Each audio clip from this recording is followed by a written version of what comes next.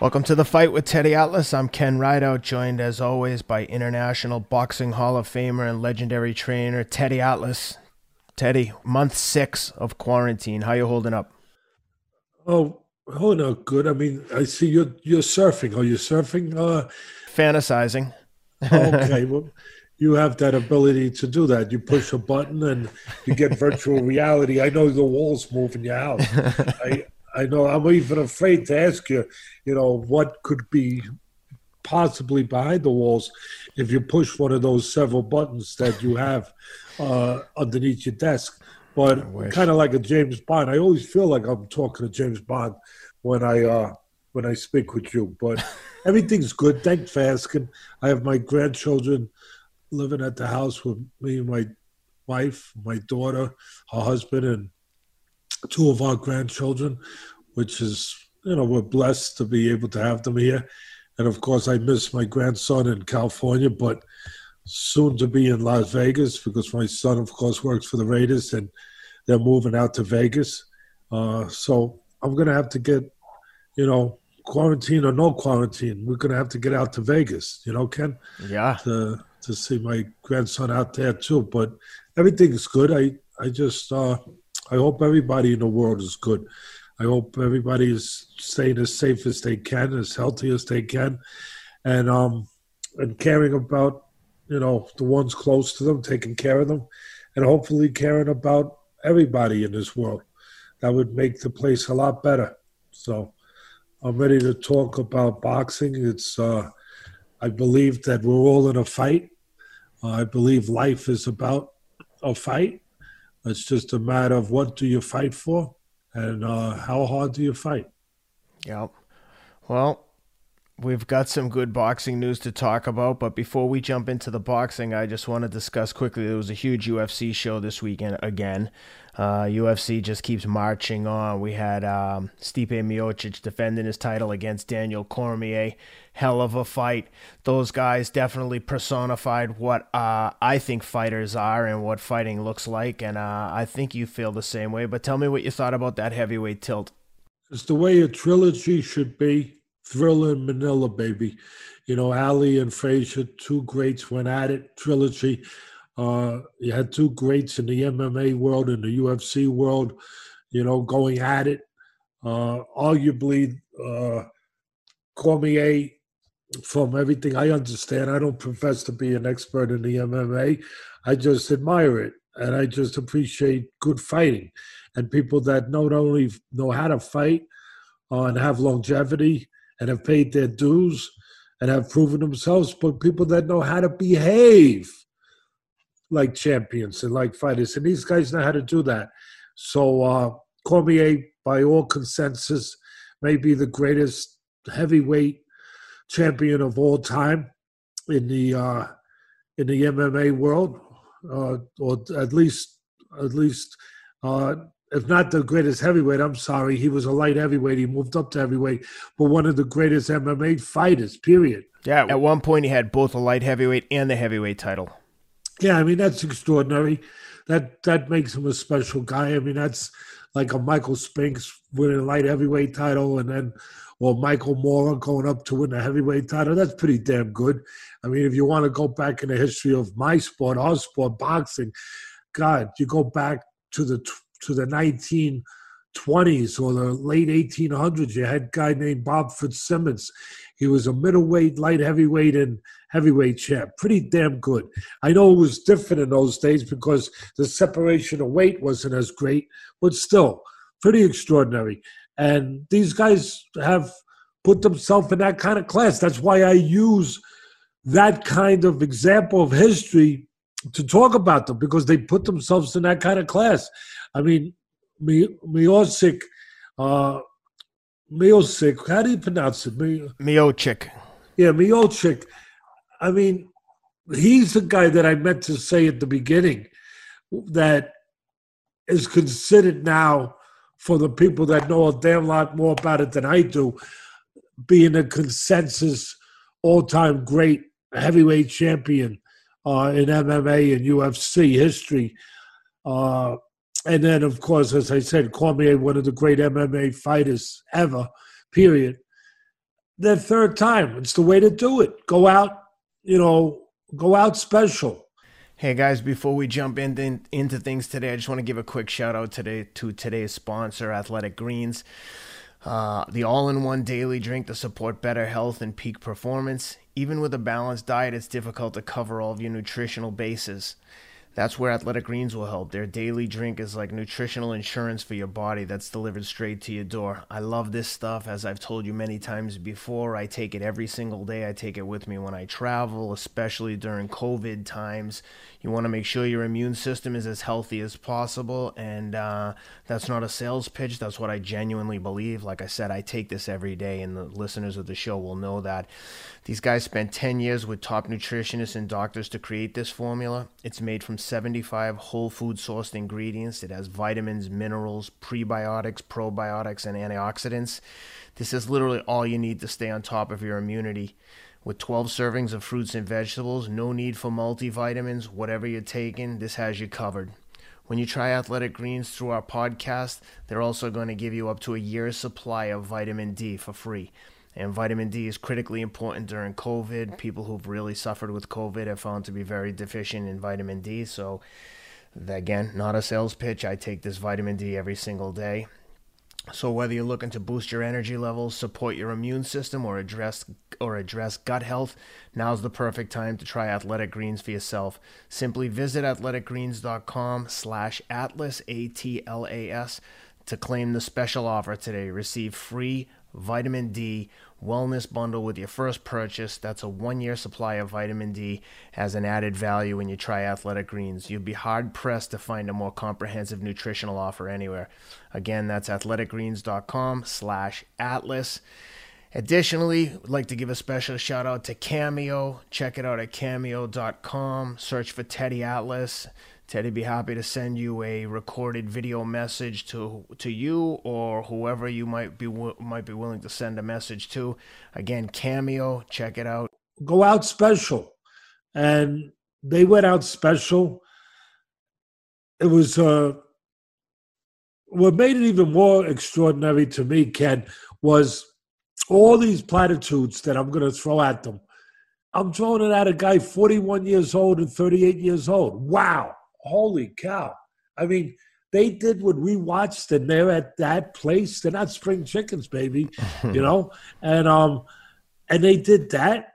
And again, what do I use as a comparison? The Thrill in Manila, the trilogy. Just the way that you should do it.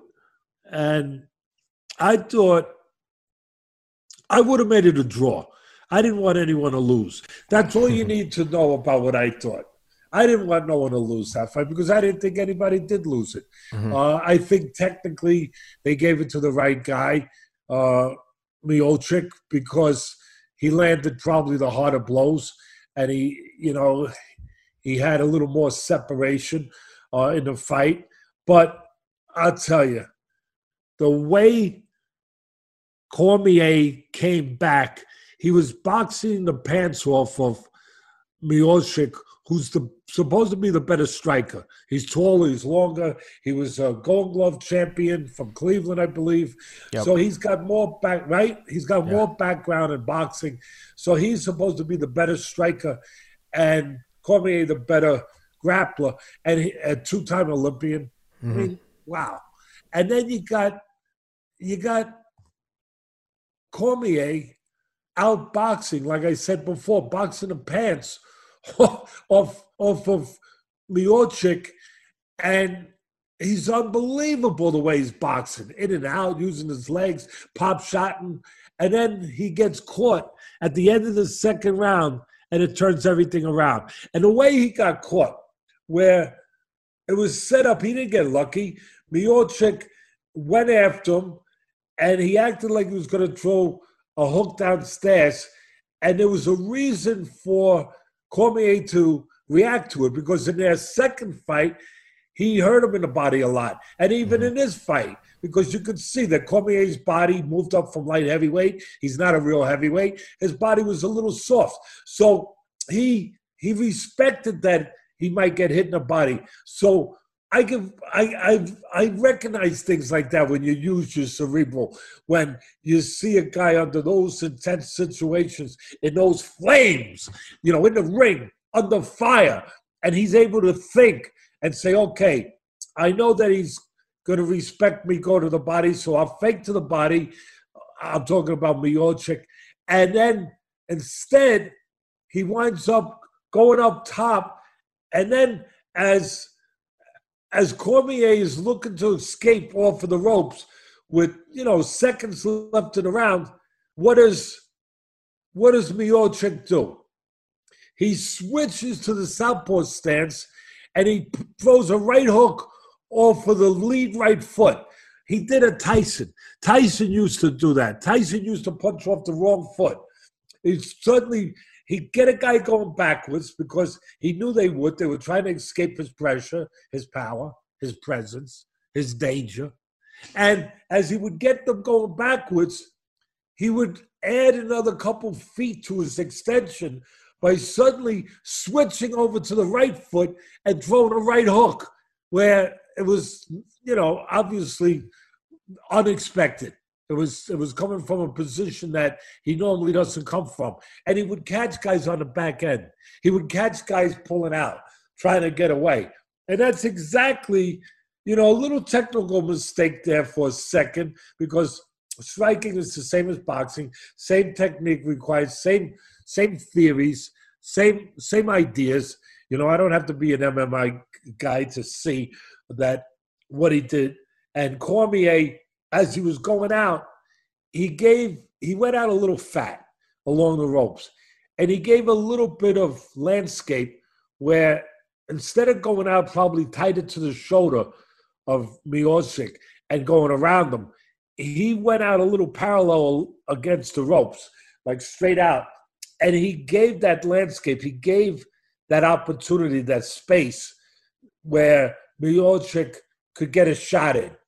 And he took advantage. He set it up beautifully. He landed again, out of a southpaw position, he landed the right hook. He drops Cormier, and Cormier goes back to the corner. He jumps on him after he drops him. He survives. He goes back to the corner, and I don't know if anybody picked up on this, but and they have tremendous commentators there, or analysts and commentators. They really do. They got guys the kind of guys you're supposed to have, that know what the freak they're talking about.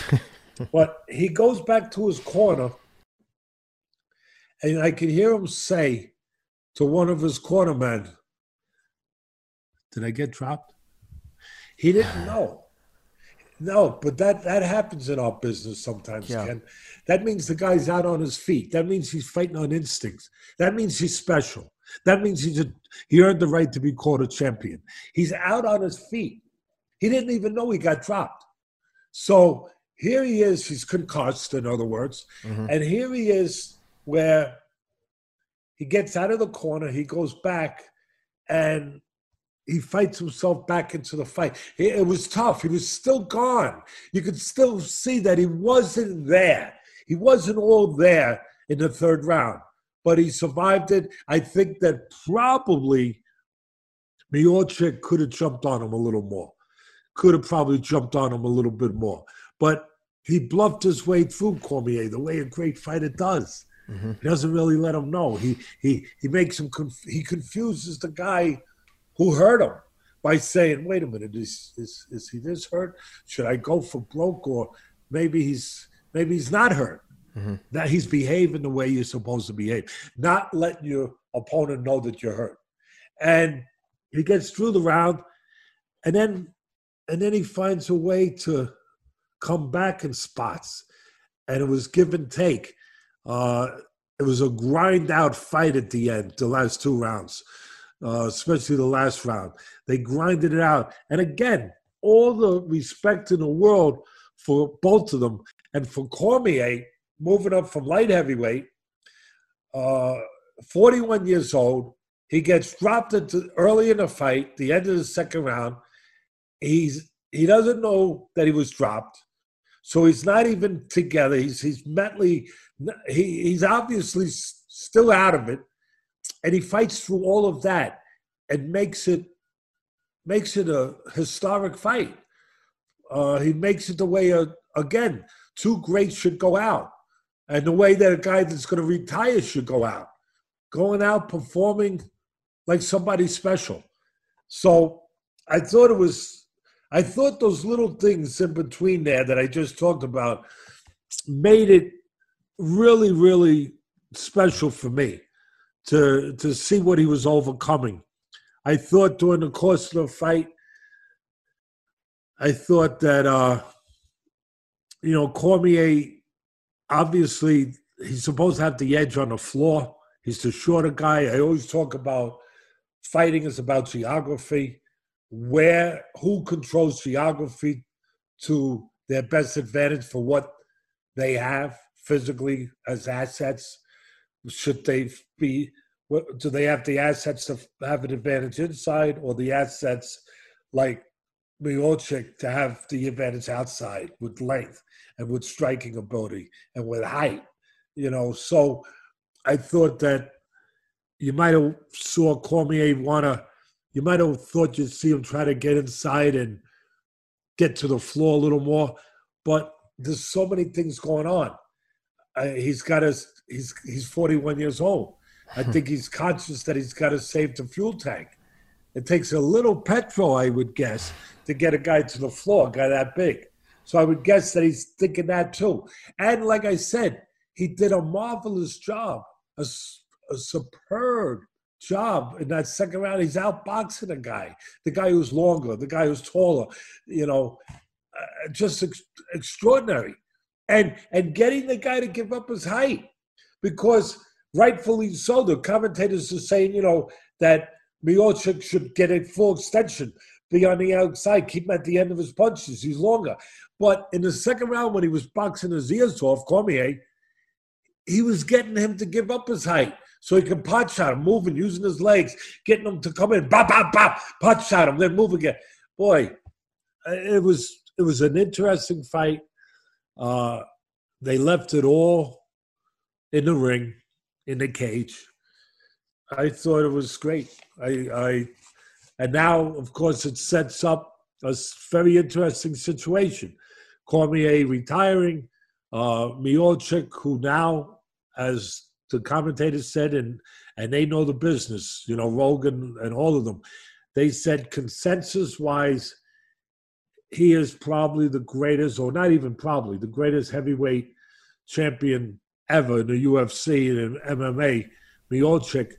And now he's going to fight probably the number one contender who we had on our air, Francis Ngannou, who he's already beaten Ngannou. Ngannou has earned the right to now be the mandatory, the number one contender. He's as I say, punches are born, baby. They're not made. And that's Ngannou. I mean, he's one of those special power guys that has, he's got the lightning in his fist, the thunder in his fist. And now he's positioned himself to get a chance to revenge the loss that he had to Miocic. And I think that you got to like his chances. Why? And again, that's not my world, but I'm going to give you my take from my perspective, from my world, from what I've been looking at, is that Ngannou was much less experienced when he fought Miocic the first time. He's much more experienced now, much more mature as a fighter, understands what it takes to be at that level, understands he belongs at that level, which is very important for somebody to know. A lot of people don't realize that. They don't know till they know. He knows he belongs at that level. And Miocic is 38 years old, and these tough fights take something out of you. Yep. You leave something I always say, you leave something in the ring. Both guys almost left their eyeballs in the cage. Both suffered very bad pokes. But that's another thing, that on top of everything, you talk about behaving like a champion, behaving like a warrior. Here, Cormier, they both got eye poked. But Cormier gets it worse. It turns out he had I think a torn cornea. Yes. Cormier, Yep. I believe, right? That's what's being reported by Arreola. Yeah, that's what's being reported. But you could see his eye was dead. You could see his eye was going in a different direction. It was almost like the muscles that control it were out of whack. And it was really dark. bad. Very. It was dark. It was like there was no light there. It was like somebody turned the light out, but behind the eye. And he goes and he fights the rest of the fight blind. He said in the interview, I couldn't see nothing. I still can't. There's nothing there. And so he fights a good portion of that fight blind in one eye.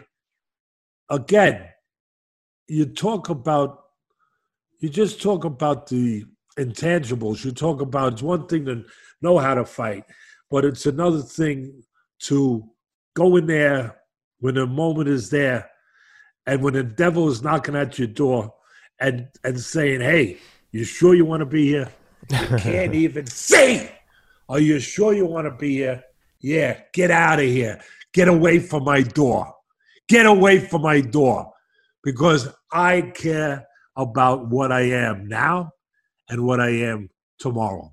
And that means that right now I have a choice of who I am tomorrow. And I know what that means. That means fighting even though I'm blind.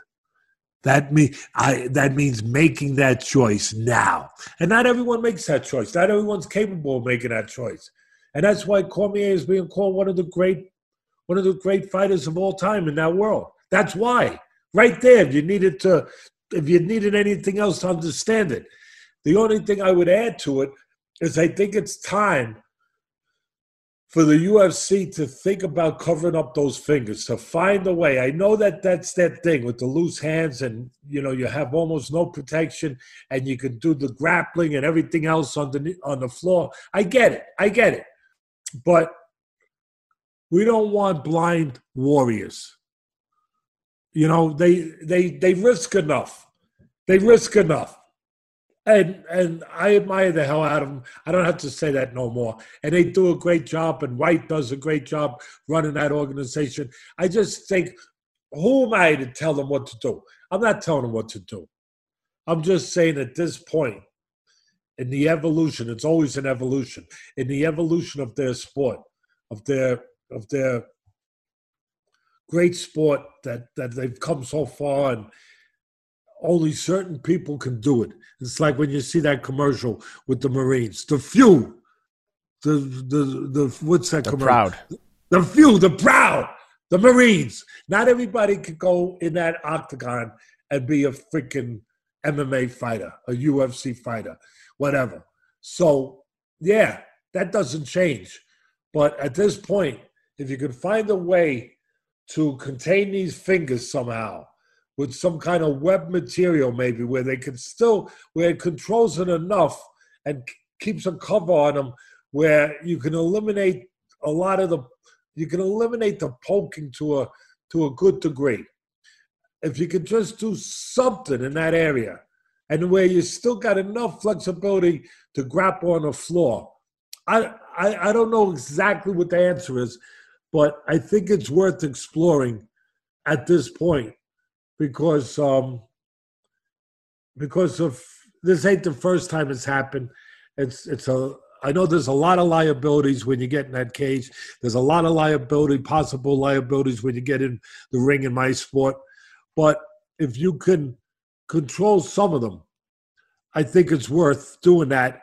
And you still got everything else you got that sport tests you with. It tests you with everything. I don't think it needs to test you with detaching a retina or something in that area. I think Trevor Whitman, one of the trainers out there, very famous, high-profile trainer, has developed some gloves that may have some kind of solution for that problem. I think he's been on Joe Rogan talking about the gloves he's developing. But another example of someone who had to face adversity and didn't do quite as well was Sugar Shane O'Malley fought Chito Vera in the co-main. Chito Vera gave him a lower leg kick, looked to basically cause malfunction in some kind of nerve. I've seen it before with a guy like Henry Cejudo. It happened before, but he was able to overcome it and win. Basically, it looks like the nerve that connects the leg to the foot short circuits, and the foot just becomes flopping around. It starts to flop around, and it basically flopped under him at one point, and it looked like he almost twisted his ankle. Chito Vera saw it, eventually was able to jump on him and stop him shortly thereafter. And very interesting fight, but credit to Chito Vera for knowing to go for that kick, step like you said on Twitter at some point, step out as O'Malley was stepping in, caused a misstep, rolled his ankle, and that was the beginning of the end. What'd you see there? It's called being a veteran. It's called experience. Never, ever, ever, ever, for you, I put an extra ever because it's you, ever undervalue the importance of experience. Because no matter what your talent is, no matter how much younger you are, O'Malley was younger. You know, he was 12-0 in MMA, 4-0 in the UFC. But you had a guy in Vera who's 15-6-1 MMA, 14-5 UFC. I mean, he's got much more experience. He's been in much tougher fights so far. Again, O'Malley's a young, talented guy. He's got that charisma. He's got that it factor, you know, along the lines of a McGregor. Obviously, he hasn't gotten there yet. But as an entertainer, as a promoter, as a salesman, at the end of the day, you got to be able to fight. He's shown that he can do that. And this is the toughest opponent he's had to face. And again, he was the favorite. He goes in there with a veteran. Never underestimate the value of that experience, having been through it.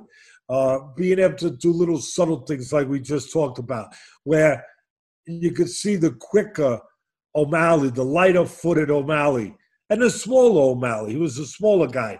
You could see that, part of his plan was he had to use his legs to keep the stronger, the bigger Vera off balance. So he's using his legs, and he's keeping them off balance.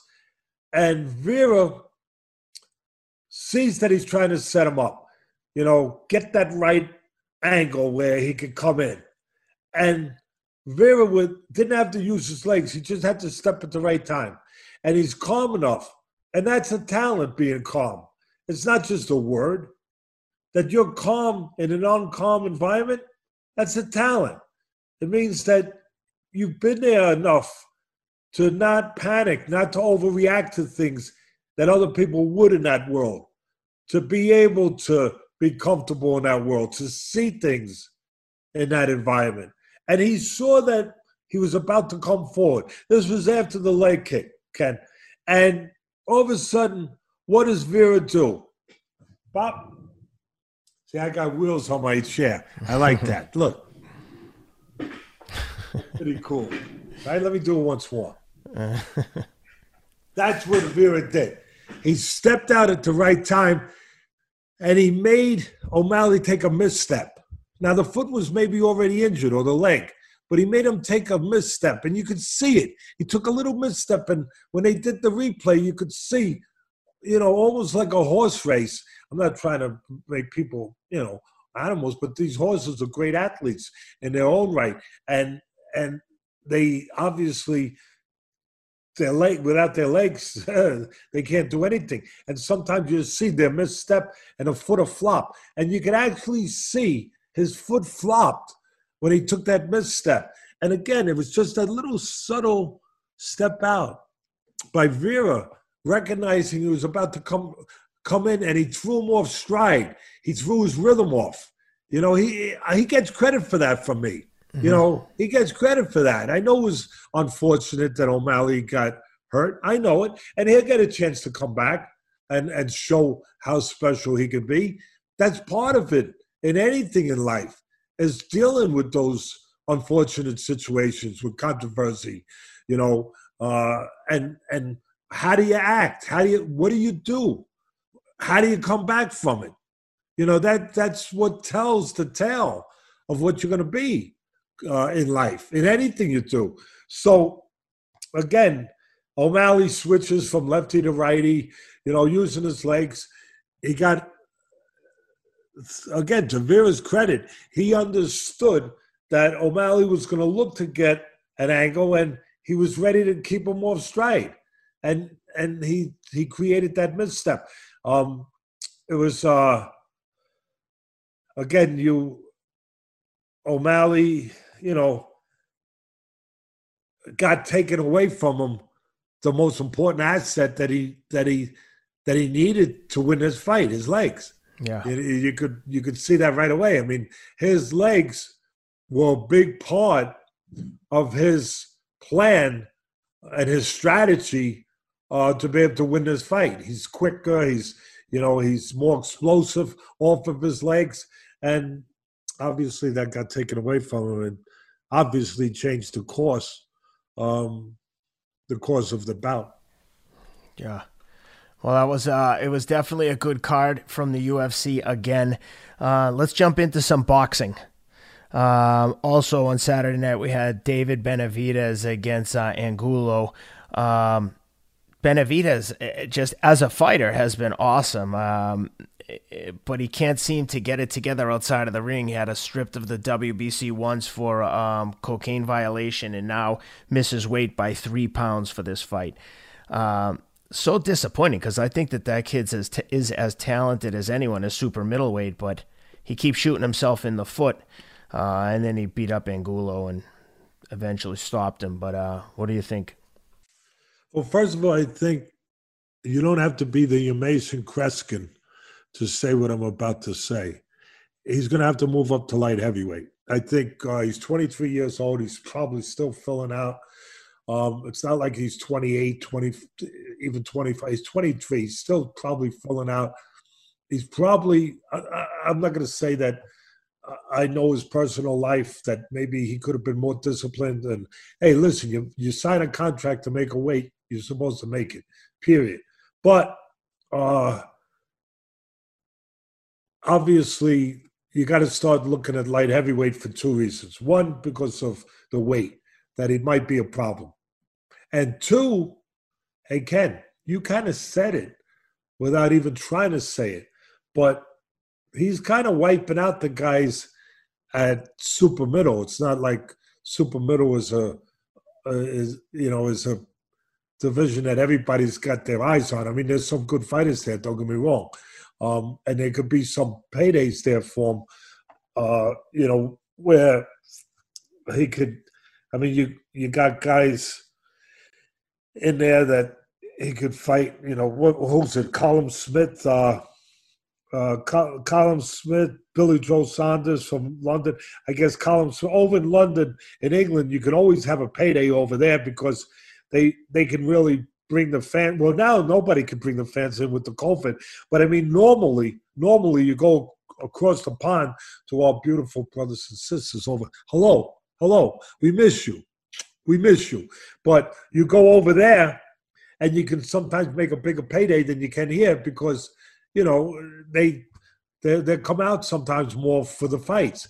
They identify because there's not as many other sports grabbing their attention. So you can build a guy up a little easier, a little bigger sometimes in England. But so a Callum Smith, a Joe Saunders, you got Plant over here, Khalid Plant. Caleb. He hasn't really become Caleb Plant. Plant, he hasn't become big here yet, but he's a nice fighter, nice solid undefeated fighter. But for me, the paydays and the challenge is light heavyweights. I mean, that's the division that everybody recognizes. That's one of the most talent-riddled divisions in boxing. I mean, you got the welterweights. Oh my God, great talent there. You got the lightweights. Oh, I mean, unbelievable talent you got there.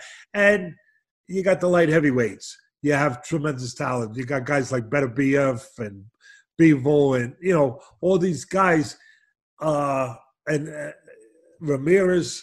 So I think he's going to have to start thinking for 2 reasons. From a business standpoint, of maybe the bigger challenges, the bigger fights, maybe. And his body, if his body is telling him at 23 that, hey, you can't make 68 anymore, So obviously he's got to think about the light heavyweight route. Looking at him in the ring on Saturday, I wouldn't say that he was the leanest guy I've ever seen. I mean, he definitely had some weight to lose there. His body looked very soft for a guy that big and athletic. But he also got Canelo floating between super middle and light heavy. That would be an incredible fight. If you get lucky, 100%, if you get lucky and you hit the lotto, Canelo, there's a tattoo on his head, lotto winner, mega. Powerball. It's on. I don't know if you see it. You can only see it in certain light. Yeah. But it's there. Mega Powerball. And it blinks sometimes. Everybody wants to get Canelo. So if he could, but there's no reason for Canelo to fight him right now. I don't think so. No, but if you could create a reason, if you could get fortunate enough to be in the sweepstakes for Canelo, yeah, of course. That's where everyone gets paid. But just like in the old days, everyone, if they fought Tyson, they were going to get paid. Back before that, if you fought Ali, you're going to get paid more. You're going to fight Mayweather, you're going to get paid more. I mean, it's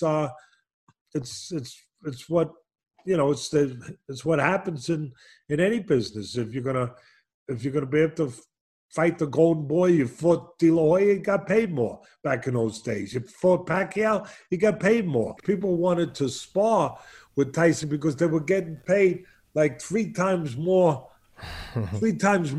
money sparring than anyone else got paid sparring.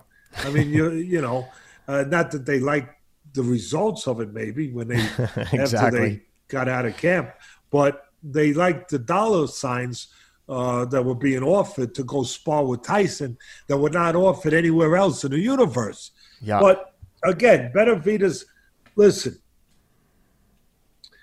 first of all, as far as fighting, as you said, Angulo, he was just too young, too big, too strong, too good. And the Angulo fight should have been stopped earlier. The referee could have stopped it earlier. He didn't have to wait till it got back to the corner because he was taking too much punishment. And It was one-sided. He was outgunned. I mean, do you ever watch the college football games, Ken? And Rob, I'm going to ask Rob to get this up. But you ever see when it used to be college football? I don't even know if we're going to have college football anymore. Yeah, it doesn't look like it. Not this year.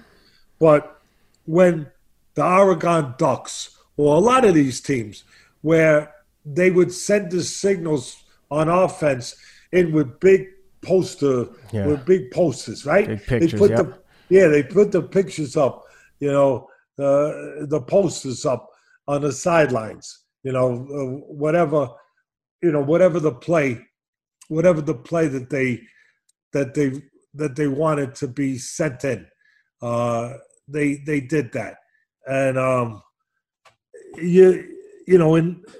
in this fight, I mean, it couldn't have been more obvious that it was just, that he was too big, too strong, too good for him.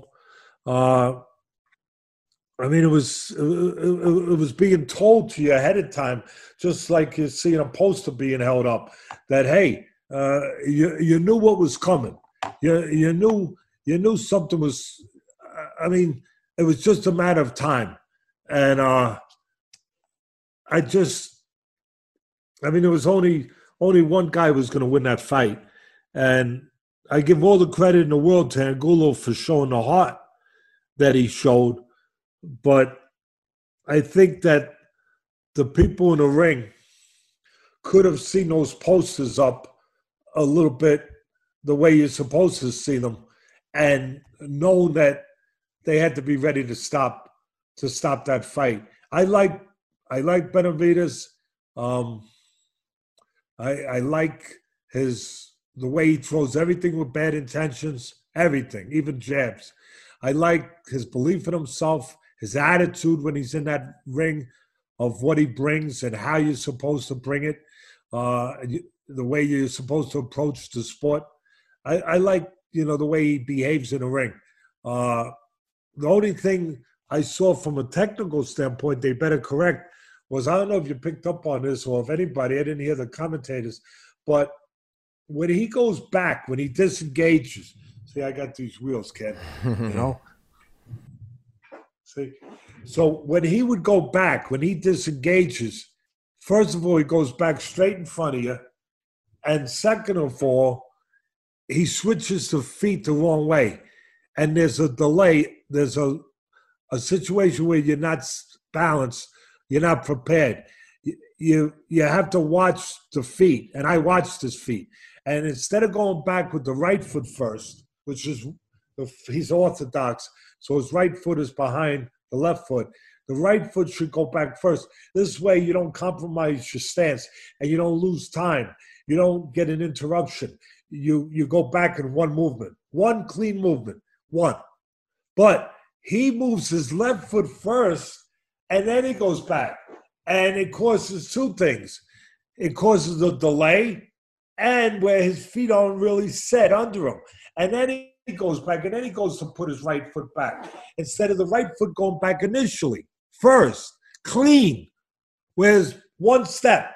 He does this. These are the feet. This is the front foot. This is the back foot. He allows the front foot, the left foot, to go back first. And he's out of position, and he's stagnated. He's vulnerable. And I watched it, and I saw him going back. I said, somebody's going to catch him. They better correct that in the gym, where when he goes back, the right foot goes back, not the left foot first, because that's just one of those moments you're giving a guy a free shot. And in this business, you don't want to give the guy a free shot. I almost wonder if he was doing that because he was just literally punching Angulo all over the ring. Like you said, he'd open up on him, hit him with a flurry of punches, then disengage, do some recovery. I almost wondered if he was just like had complete contempt for Angulo and just like, let me just be lazy here and just kind of like waddling through it instead of just getting him out of there and being super disciplined. I mean, he showed his lack of discipline by missing weight by 3 pounds. I mean, especially with the WBC. I mean, you know from being in camp, and I know from being in camp with Alex Vosdick, they're checking your weight every day for like a week before the fight. I just seems crazy that you would miss by 3 pounds. But I wonder if you think if that had anything to do with that laziness in the ring of just like kind of making mistakes because he just had contempt for his opponent. I know what you're saying. We're human. Everyone's human. It shouldn't be an excuse. It shouldn't be there. But sometimes things that shouldn't be there are there. I mean, that's what separates guys from the potential of being great and guys that become great. Those things. I get it. But I don't think so. I get what you're saying. And I can buy the theory of it because he was having his way. And sometimes when you're having your way, you take things for granted and you get a little sloppy. You never should. Not in that ring. Not in that ring, because one punch, bang, can change everything. And it does. And it has. And history has shown that it has. But I think it was just, it's a habit that's there. So whether or not it's because he's having his way or he's in a tough fight where you can't afford to make any missteps or any mistakes or not cross your T's and dot your I's. It's there because it's a habit. It's been allowed to form as a habit. I recognize it as a habit and a bad habit that if he doesn't correct, someday he'll do it with the wrong guy, and guess what? Pop! Again, I like him. I like Beterbiev. I like Benavidez. You still want to see him step up. You still want to see him in more competitive fights. He did what he needed to do. I give him credit for that. But you still want to see him tested, if you will, I guess, because you want to see what he really is for sure. You think you know what he is, but you never know until you know. Until a guy's there that's going to show that, bring that out, bring him down into those alleyways where you're going to find out. Bring them into those areas that you're going to find out. And again, there are fights. There's definitely fights there for him at super middleweight. But if he if he feels that he can't make the weight and he has to go up, and I agree with you, it's probably a matter of discipline at this point in his life. But only he knows what it takes to get down to that weight. Only he knows what he walks around at. So. Agreed. And next up, I want to talk to you about Dillian Whyte against Alex Povetkin coming up. And for the fans, we just had an awesome conversation with Dillian Whyte that we'll be posting on Thursday. If you're interested in hearing from him, super interesting guy. I think people will enjoy it. But what are you looking for in this one? This is a tough fight for both guys, actually. Povetkin, he's old, 40 years old. He's been stopped only once by Anthony Joshua, and he has a loss to Klitschko. But other than that, he's got a clean record, impressive resume, Olympic gold medalist. What do you think? Well, first, before I do that, I'm going to piggyback off of what you just said. And really, I don't do this too often because people want to do something, they want to do it. But, and of course, I feel awkward sometimes because I'm pushing something that we're connected to, that we want to push. But I think you know me as being, I hope you do, as being fairly honest, right? And saying what I believe and not saying it for any reason other than what I believe it to be, and not for sale or to push something, to hype something. I don't do that. Or I really hold myself accountable to not doing that. But I really think, as Ken touched on, you should listen to this interview because a lot of people don't know who Dillian Whyte is. And after this interview, you're going to know who he is. And I think you're going to be interested in following this guy. I think that it's going to give you an opportunity to say, I am so glad that I learned this about this guy because he's a guy now that I want to back, or a guy that I want to follow, or a guy that I want to see what he does in this future coming up, where he's going to be in the mix of it because he is the mandatory and he will ultimately fight the winner of Wilder and Fury. So he's in that position. But his story of how he got to where he's gotten to, the person he is, the man he is, his background, I'll tell you, it's pretty extraordinary. And I think he's a special guy. I really think he is. And again, I think that if you listen to the interview Thursday, as Ken just said, you'll be glad you did. You'll be glad that you got a peek into the life of somebody who I think is deserves to be looked at. So having said that, Povetkin and Dillian Whyte. Well, I think what you touched on, Ken, that at the end of the day, the potential for Dillian Whyte to be maybe too young, too big, too strong is there. But you know that old saying, but watch that first step, it's so woozy. You know, like you're going to be okay. But watch that first step. Oh, could be a tough one. And early on, this Povetkin, former world champion, I trained him, so I know something about him. Former world champion, former Olympic gold medalist from Russia.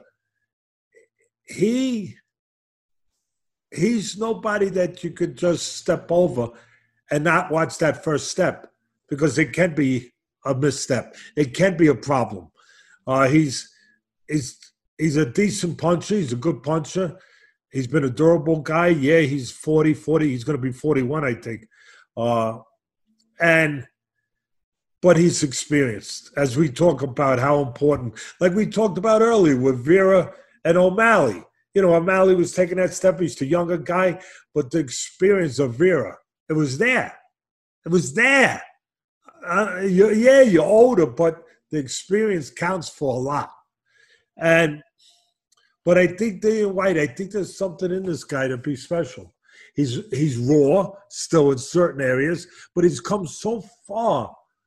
He only had 7 amateur boxing matches. He had kickboxing matches. You brought that up in the interview, which was magnificent. But He's only had 7 amateur fights, and to come to the heights that he's come to, I mean, I love his accomplishments. I love his physicality. He's 250 pounds, 6'4", somewhere in that area. I love his gifts, his physical gifts, his ability, his talents.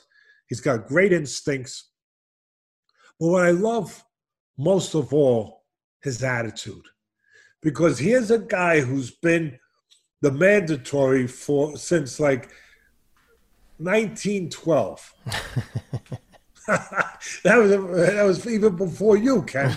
That was, I mean, slightly. You look marvelous, by the way, marvelous. And your hair, I mean, your everything. You I got to do everything I can, Teddy. And on that surfboard, you look great on that surfboard. I mean, really, tremendous. So you make me feel better every time I get to see you. It's a privilege, Thank you. And I appreciate it. So here is a guy that has the size, he has physical gifts, he's got good instincts. He only had 7 amateur fights. He's got to learn on the job. And he's got the attitude, I'm going to learn on the job. I'm not just going to be navigated into position and fight setup fights. Fight, as I said to him, truck drivers and doormen. Even though I know there's some tough doormen and truck drivers out there, so don't start attacking me. I know there are. But I'm just making a point. A lot of these guys just get moved into that number 1 position. But he gets there. They play games with him. They don't give him the title fight for about 2 years, even though he's the mandatory. And what does he do? Does he feel sorry for himself? No. Does he cry? No. Does he stamp his feet up and down? I didn't get what I wanted, like my grandson sometimes. And my grandson don't do it. He's beautiful. He don't really do it that much. Little bit. But he's a kid. Mm-hmm. Did he behave like a kid? No. Did he make excuses? No. Did he sit and get idle and fat and not fight and not take chances because he was the number 1, even though they were playing games with him and avoiding him? He was the number 1. He could have just sat back and just, fought nobody and maybe fought real safe guys if he fought anyone. No. He took tough fight after tough fight after tough fight, risky fights. You know what? In life, if you want to get somewhere, if you want to be special, there's a certain amount of risk that's involved. There is. And you got to believe in yourself, and you got to take that risk. He took that risk. He believes in himself. He put his money where his mouth was. Yep. He went out there. A lot of people say, "I believe myself." He did it. He took these fights. He took another one, Povetkin. It's another dangerous one. Yep. He don't have to fight this guy. He takes all these fights. Why? Because he knows he needs them to continue on that journey to be the best fighter he could be. He knows that sooner or later he's going to be in the ring with the guy for the title, and he better be as good as he can be. And this is the only way he knows how to get better. The only way that he knows that he can play his trade, that he can improve mentally, technically, physically by taking these challenges. That he wants to be the best fighter. He wants to know who he is. He wants to find out who the frick he can be. Now, I'm not going to say that he's going to make you forget about Ali or he's going to make you forget about Tyson or whoever your favorite. I'm not saying that. But I'm saying there's something to be said about what I'm saying about this guy with that attitude in 2020, where a lot of times people don't, oh, no, you owe me something. Oh, no, I'm not fighting him. You see it all the time, whether in life or whether in boxing. Oh, no, why should I fight him when I can go and make the money? But he's fighting these guys. He still wants to make the money, but he's fighting these guys because he knows it will give him what he needs to be the best he can be, to be ready when the moment comes. When they knock on your door in the dressing room, say, hey, you ready? Come on out. Come on out. Mr. Wilder, Mr. Fury, Mr. Joshua, whoever, they're waiting for you in the ring. Come on out. He wants to know that he's done everything to be the best he can be, to be developed as much. And he's actually taking what they threw at him as a negative that a lot of people would have taken as playing games with him, mandatory, and they don't let him fight for the title. He's made it into an opportunity. An opportunity. He could have done what I said and felt sorry, or he could have done what he did and say, I'm just going to keep fighting guys, and I'm going to keep winning, and I'm going to keep getting better, and I'm going to get to the top of the mountain. I'm going to get to where I want to get to. And this is my journey, and this is the way I'm going to do it. So I like the guy, and I like him for all those damn reasons.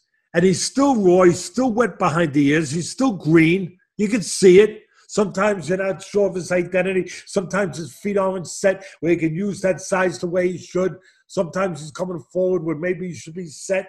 Sometimes maybe he's going backwards where, again, his feet should have been under him, and he should have been in a different kind of position where he understands when he gets in the ring exactly what his identity should be, but he's got good instincts, and he's got good physicality, really good talent. He's been on the floor. He's behaved like a fighter by getting off the floor to win. The only time he didn't win is the one time he got stopped by Joshua. That's his only loss, but that was 5 years ago. He only had 16 fights. He's had, I don't know how many, 10 fights, 12 fights since then. Yeah. I think he's fought some really good guys since then, too. Against really good opposition. He's become a better fighter, Definitely. a more mature fighter, a professional. I think, again, another risk that he's taken to fight Povetkin, knowing that he's the mandatory. In the past, we had guys like David Tua, and I love David Tua. Great left hook. Oh, my God, what a puncher. And a great human being. Great human being. But when he was the mandatory for Lennox Lewis, he decided to sit and not be active, not continue to play his trade, and wait for that payday, for that opportunity. And if I remember correctly, it was a $2 million back in those days. The money was different. It was a $2 million payday, and he waited for it. And then when he got in the ring, he probably could have been better. The inactivity, mentally, physically, everything that does to you, it deteriorates you. It lessens you. So, and then he made a good point during the interview, and that's why I say it was an unbelievable interview. It was really because he let you know things that a lot of guys don't let you know. He talked about recently. He talked about Stavern not too long ago when he was the mandatory for Wilder the second time. He fought Wilder well. He fought him pretty well the first time. Pretty good fight, yeah. Yeah, went the distance, right? Did he go the distance the first time? Yes. Yeah, he went the distance. I think it might have been the first time Wilder went the distance, I think. And then he fights him I think you're right. And then he fights him the second time. He's the mandatory, and he just sits. And he doesn't fight. And he takes maybe one fight that is, let's be honest, it's a popcorn. It's a popcorn fight, right? Yep. And he does, but he doesn't do what Whyte did. He doesn't continue to prepare himself, continue to challenge and better himself. And what happens? He goes in there heavy. He goes in there off a load of inactivity, and he gets starched in one round by Wilder. Yep. So in this fight, it's an interesting fight. What's it on? The Zone, Ken? It's on the Zone. Yes. It's on the afternoon because it's in London. Yeah, it's in Eddie Hearn's backyard. Oh, he's got a big backyard. So, it's probably going to be on early on. I think the time is going to be early. Yeah, I think it's afternoon. And by the way, Stavern, he took one fight in between Wilder 1 and 2 against Derek Rossi, journeyman, and got a unanimous decision. But, the time off in between, he fought the first fight was in January of 2015. The next fight was in November of 2017. There it is. One fight in 2.5 years. Well, that to what we're saying. So, again, It's an interesting fight. I like Dillian Whyte. Maybe stops him 7, 8 rounds, maybe. But watch those first step. It's a tough one. With a veteran like Povetkin, he's been in with everyone. He's been a world champion. Sometimes they say the older that you keep the wine, the better it becomes. Yep. I don't know if that's the case here, but there are certain things. There's certain, obviously, disadvantages to being 40, 41. And one of the advantages is what you've been through, what you've learned, your experience. That old saying where they used to tell you when you were a young whippersnapper, Kenny, and you didn't always listen. Good kid, but you didn't always listen. When they used to tell you, hey, come on, pay attention, listen to me. If I only knew now what I knew, if I only knew then what I know now, how much better I would be. Yep. So that's one thing that Povetkin has going for him. It should be an interesting fight.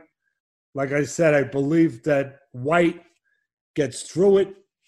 And then that it's going to be interesting what happens next, because he'll be the mandatory as he's been for, like 25 years. But he'll be the mandatory for the winner of Wilder and Fury. But you already know that whoever wins that they're not fighting him. They're going to go for Joshua for more money. They're not going to fight him. And Fury already said it, I believe. But what that will mean is then they'll be stripped with the WBC, and he will be the full champion, he being Dillian Whyte. Right now, I believe he's the interim champ. That's right. That's right.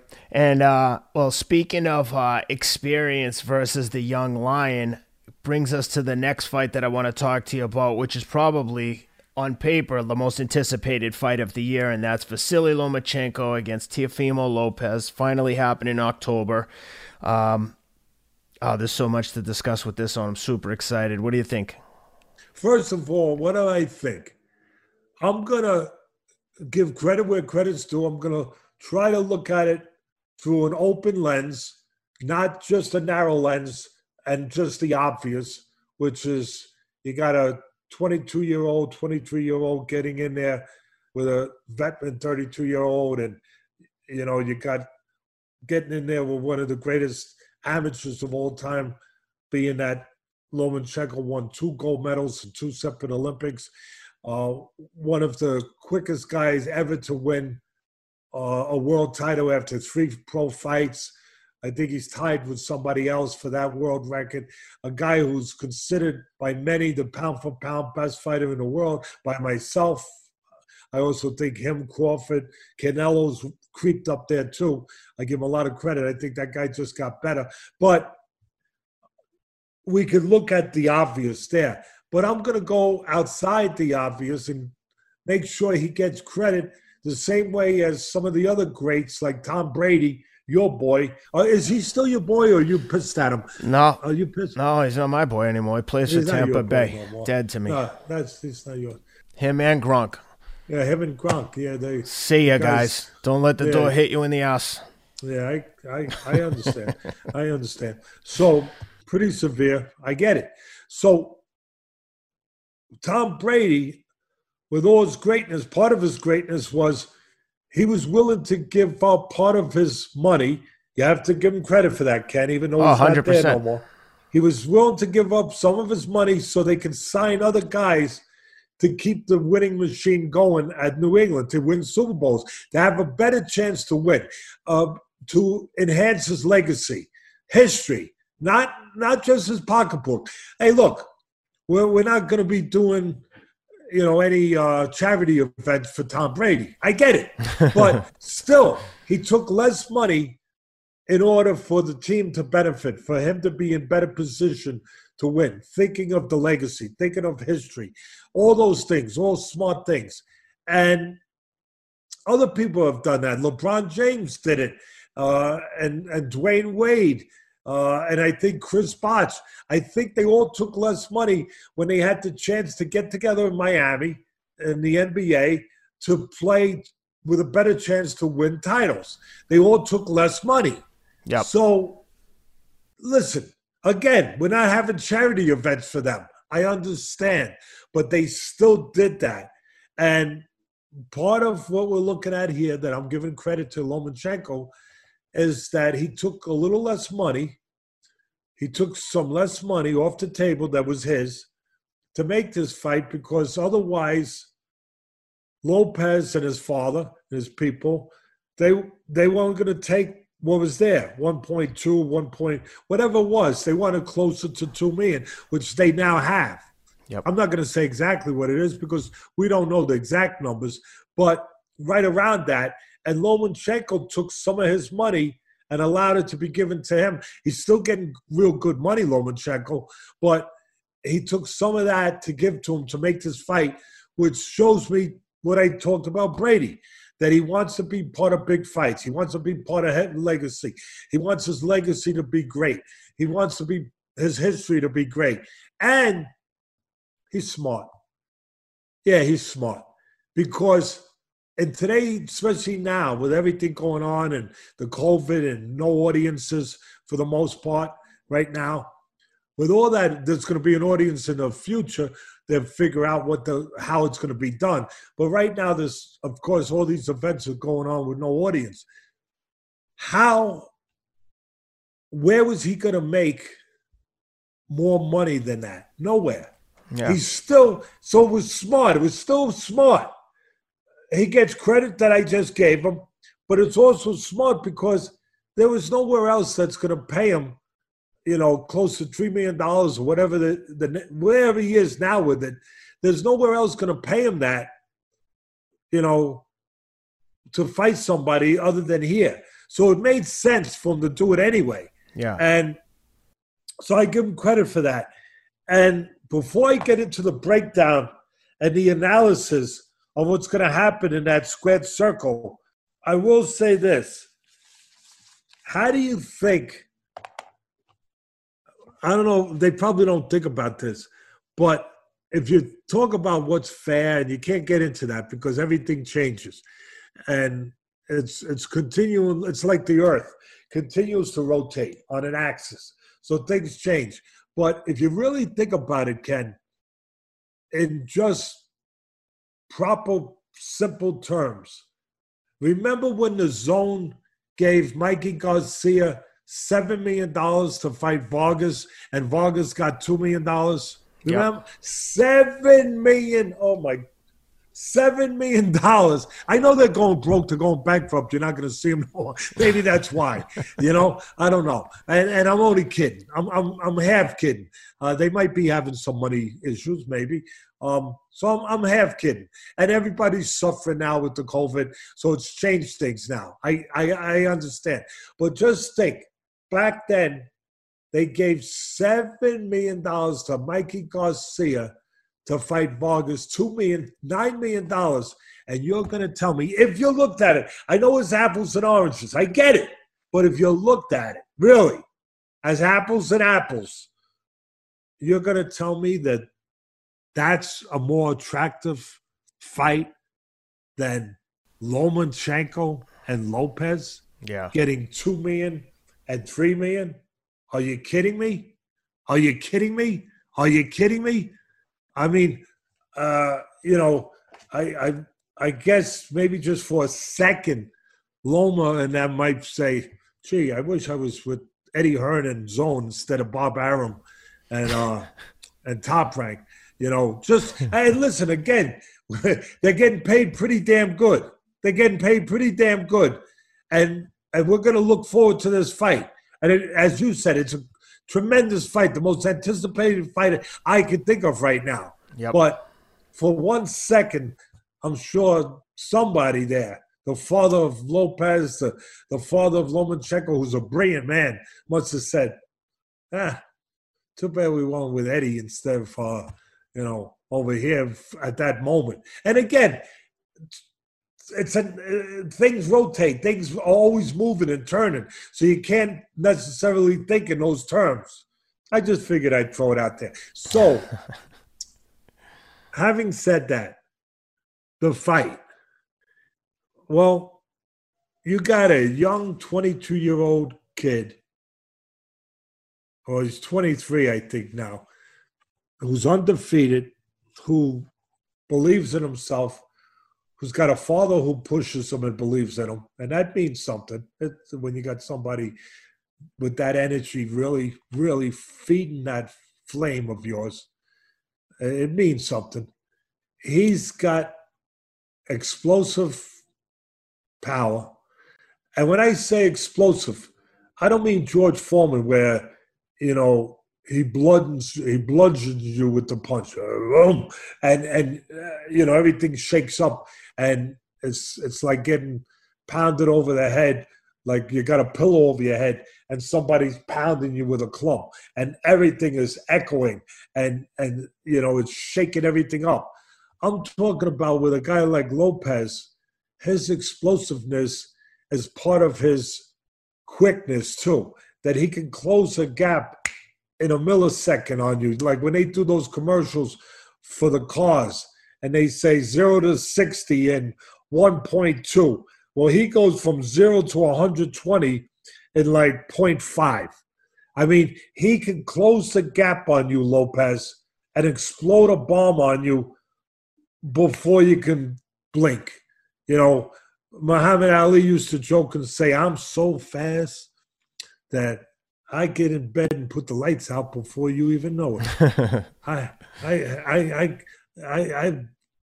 get in bed, I put the lights on, get in bed.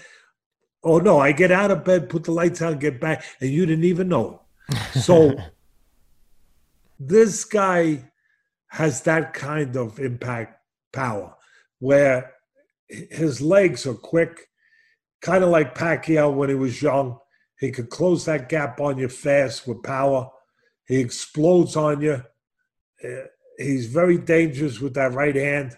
Either hand he can punch, but he showed it against Cormier, winning the title, that he closed the gap so fast that Cormier didn't even react to it. He hit him with the right hand. I just think that you got the best pound-for-pound fighter in Loma, technically. Again, you could argue with Crawford, him, whatever flavor you like that day. It's all good. It's all ice cream. You like chocolate, vanilla, sprinkles, a little mix, whatever. And you got Canelo up there too. But I've been with Lomachenko from the beginning. Once he got to that status, I was the guy that said after one pro fight that he should be on the pound-for-pound list at number 10. People wanted to crucify me for saying that. Are you out of your mind? Who the hell? Are you crazy? How are you putting a guy after one pro fight, pound for pound, in the top 10? Well, in his third fight after he won the title, people weren't arguing with me quite as much. I had seen him in the Olympics. I thought I knew what I was looking at. It's going to be the youth, the confidence, the belief of Lopez against always the confidence and belief of Lomachenko, the mental tightness, togetherness of Lomachenko, what his father formed him into. His father did what Tiger Woods' father did. He took him as a kid, kind of like it was like a laboratory project. I'm not saying it in a bad way. I'm saying it in a good way. He took his kid and said, I'm going to make you the greatest golfer. I'm going to make you mentally ready, technically ready, physically ready, for everything in front of you to be the greatest golfer ever.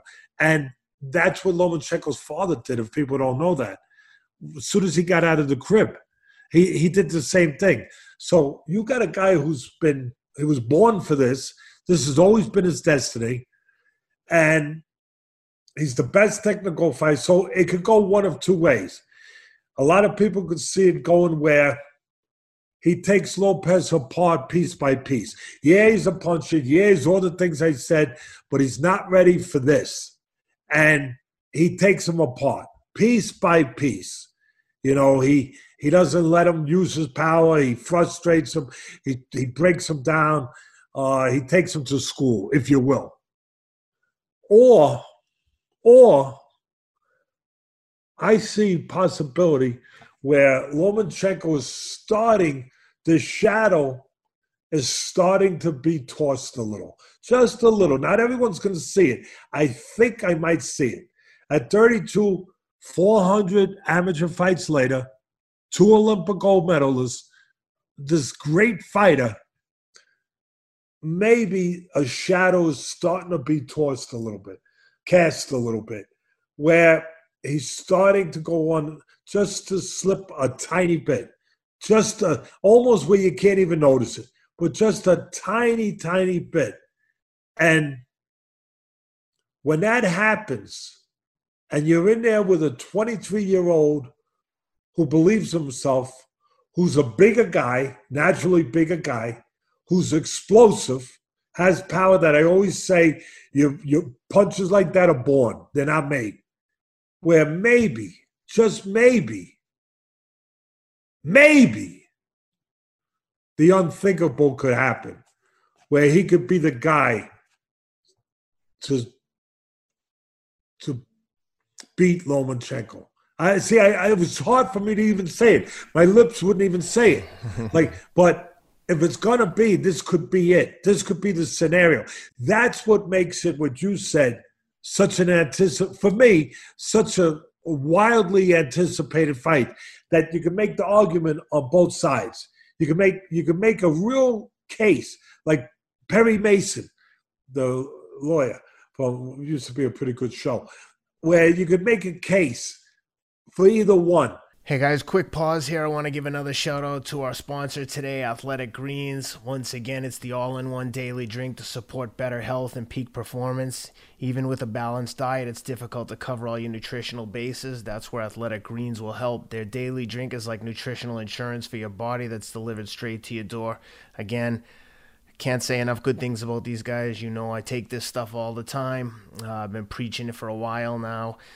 These guys spent 10 years with top nutritionists and doctors to create this formula. It's made from 75 whole food sourced ingredients. It has vitamins, minerals, prebiotics, probiotics, and antioxidants. It's literally all you need to stay on top of your immunity with 12 servings of fruits and vegetables. No need for multivitamins or whatever else you're taking. This has you covered. When you try Athletic Greens through our podcast, they're going to give you a year's supply of vitamin D. Again, super important during COVID. So whether you're looking to boost your energy levels, support your immune system, or address gut health, now's the perfect time to try Athletic Greens for yourself. Check it out at athleticgreens.com. Use the promo code ATLAS, ATLAS, athleticgreens/ATLAS to claim your free year supply of vitamin D.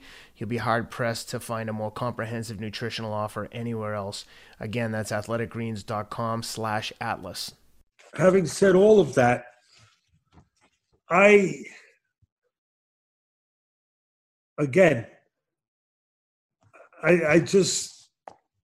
think that if you put a gun to my head, it's hard until you know for sure. It's hard to go against the guy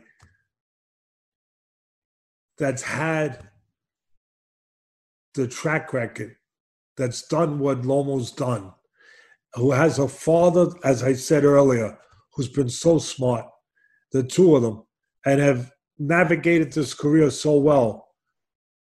Even though he might be a little slippage that most people won't even see, the great ones, when they know that they're in one of those special fights where they're going to need everything, they're going to have to call on everything. They're going to have to call back some of their youth. I know the guy's not 40. I get it. But they have to call back, for this occasion, a little bit of that youth. They have the ability to do that. They have the ability to, they got a special phone, like the red phone you got. I know you got a hotline into some big people, that it's in there. It's like they got that phone. Hello? Yeah.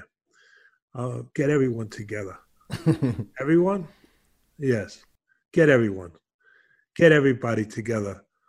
We need them all. Now we're going to need all of them. One more time. Get them. Get everybody. Make a call. Get everyone together. Okay. Gotcha. Call's going to be made. And they have a way to rise to the moment, to pull back a little bit. I know nobody beats Father Time. I get it.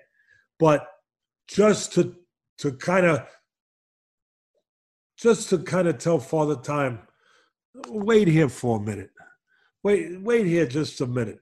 Don't even take another inch. I know I can't stop you. Eventually, you're going to go where you're going to go. But right now, I'm going to get you to stay here.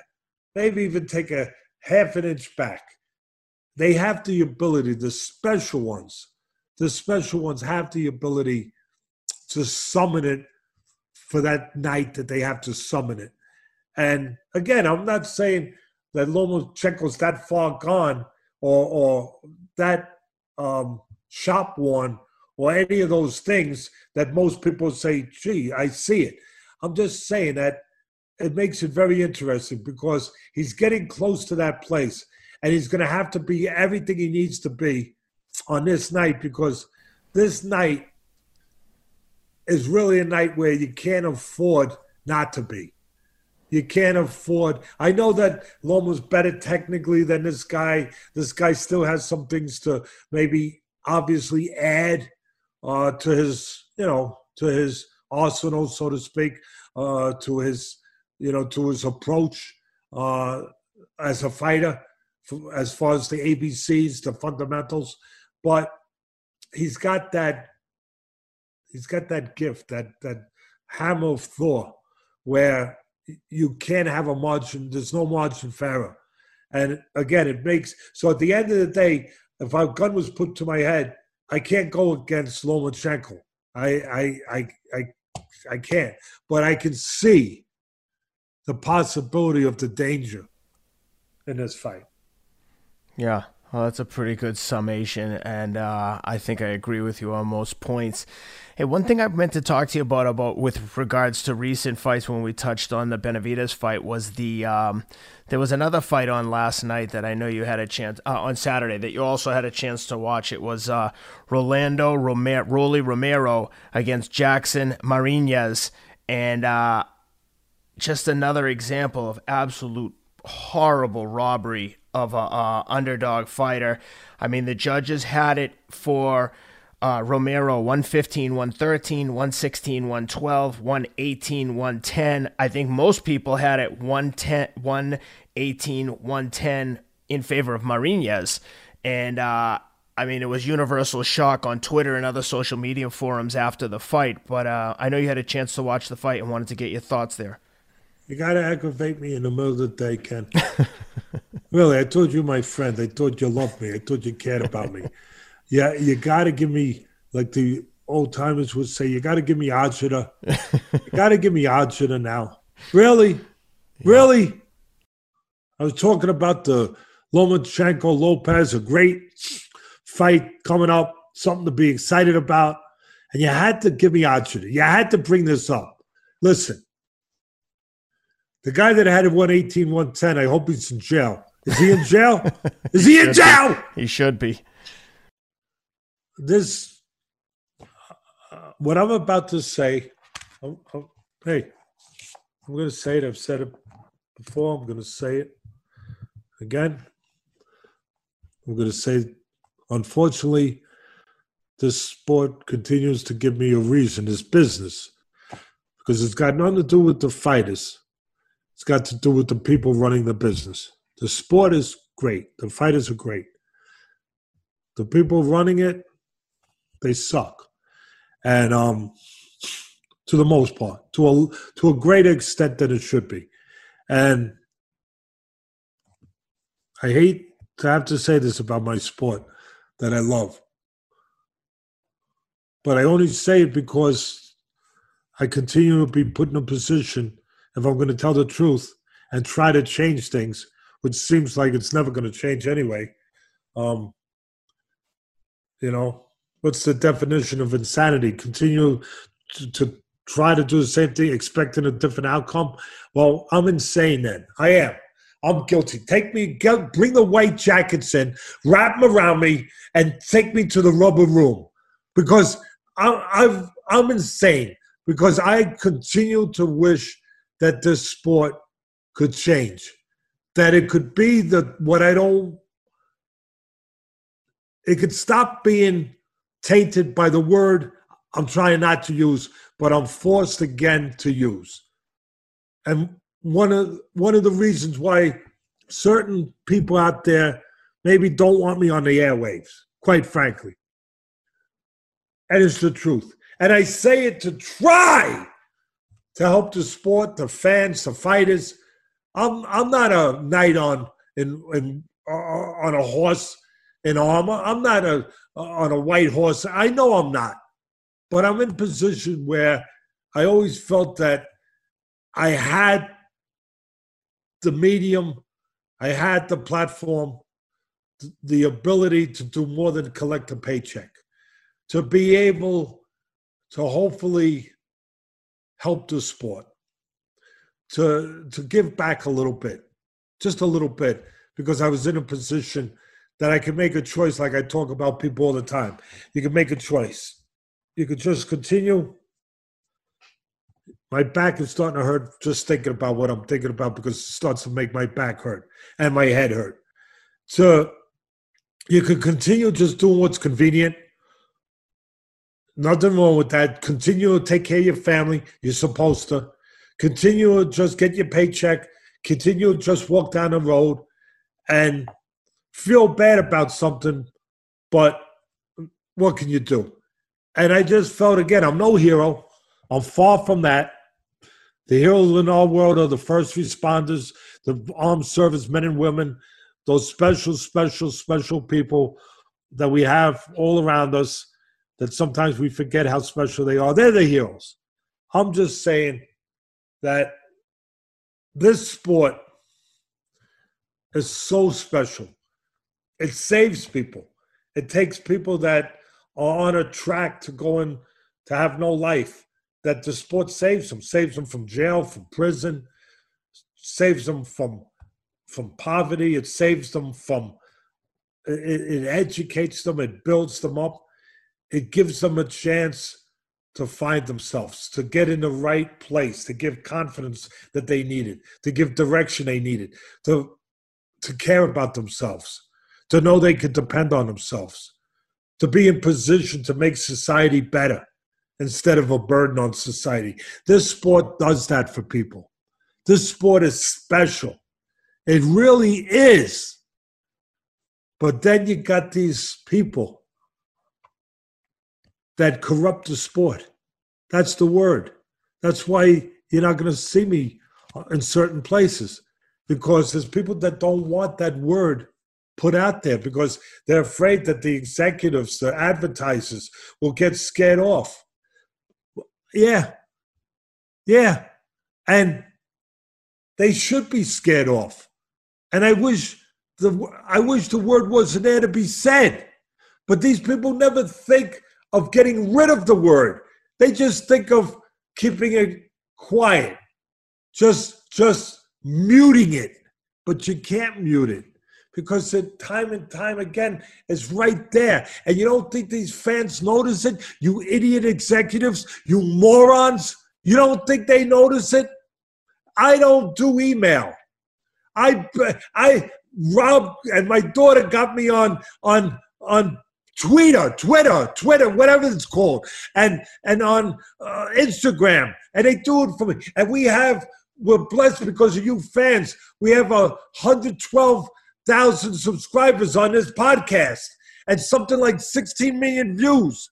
I thank all of you. I love you all. But every once in a while, I look at some of these comments, not too often, but every once in a while. Like the other day, after this fight. And you know how many of the fans, the good people that make it possible for these executives to put boxing on, for these promoters to make money, for these networks to have this content. You know what they say? You know what I read? And I stopped reading it after about 100 of them. We're leaving the sport. This is why we're not staying in boxing. We love the sport. We love it. But we have to leave, Teddy. We'll leave because of the corruption. So instead of ignoring it, why don't somebody do something about it? How many times have I said this? Why don't you people out there call yourself the same ones that wrote, I'm leaving the sport? Don't be a quitter. I get it. I understand. I feel it. I've been fighting it. I've been hit over the head because of the fight. Yeah. You know, I'm trying to fight the fight. At least that I'm not just taking a paycheck. I'm trying to fight the fight. Again, I'm no hero, but I'm trying to do what I can. But we all need to do something. Instead of saying I'm leaving the sport I love, instead of saying I quit, that's enough, I give up. It's a corrupt sport. What we got to get together. Why don't we fight? Call your assemblyman, call your congressman. These commissions that allow these people to be judges, instead of suspending them, instead of sitting them on the sidelines after decisions like that, they put them right back in the rotation, allow them to do it again the week after. Why don't you say, hey, my tax dollar pays for these commissions. I want it to be used better. I want a better commission. I want somebody who can get rid of these judges, make them accountable. Stop this corruption. Stop it. It was a corrupt decision. You have, and it breaks your heart because you had a Dominican kid there that's got 3 kids, I think. He's trying to live the American dream. He comes in there with an undefeated. He's undefeated. He comes in there with an undefeated fighter who's the favorite, and he fights his backside off to give better for his family. He says, tonight's my night. Tells his family, watch, I'm going to go out there. I've been working my whole life, like the other guy, to get here, and I'm going to do it. And he did it. He did it. Except he didn't. Because corrupt part of the business said, we're not letting you do it. Why? It's always the same reason, Ken. Because the other guy's with the power. The other guy can make more money. Kid that can't speak English, he's not going to be made into a star in their mind. The other guy, supposed to be the better puncher, I guess he is, they can make him into the star. He speaks English, they can make him into the star. And he's with the connections. He's with the power. And whoever's with the power, guess what? I ain't telling no secrets, I don't think. If I am, you guys better wake up. The judges know who's with the power. They get the memo. They know. They know who better get the decision if they're going to continue working. Yeah. It's disgraceful. It's disgraceful. And you know what? I sent the tweet out that night because I try to give people their due when they deserve it. I really do. I really do. People, oh, you're a hard back, the word, I don't like to curse on our show, but you're hard. You're always hard. I don't know, maybe sometimes. But when I think I should give somebody their due, I think I do. I try to. I care about that. So I sent out a tweet. I sent it to Rob. Rob sends it, to some kind of special tower somewhere in the Himalayas that, takes this stuff. That's how it works, right? Because, he sends it out, goes to some guy in the Himalayas that's standing out there with one of those, those things that collect it, right? It takes it in, and then he sends the tweet out. It's amazing.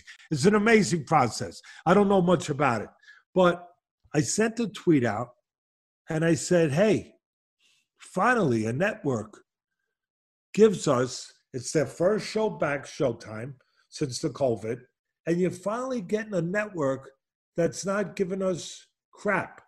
They're giving us talent, 2 talented guys, that's number 1, not just competitive, both talented, undefeated. with talent, top talent. You're giving 2 talented guys evenly matched, fairly matched, in a competitive fight that's meaningful for the number 1 slot, whatever they decide to call it for, but meaningful, going to impact their lives.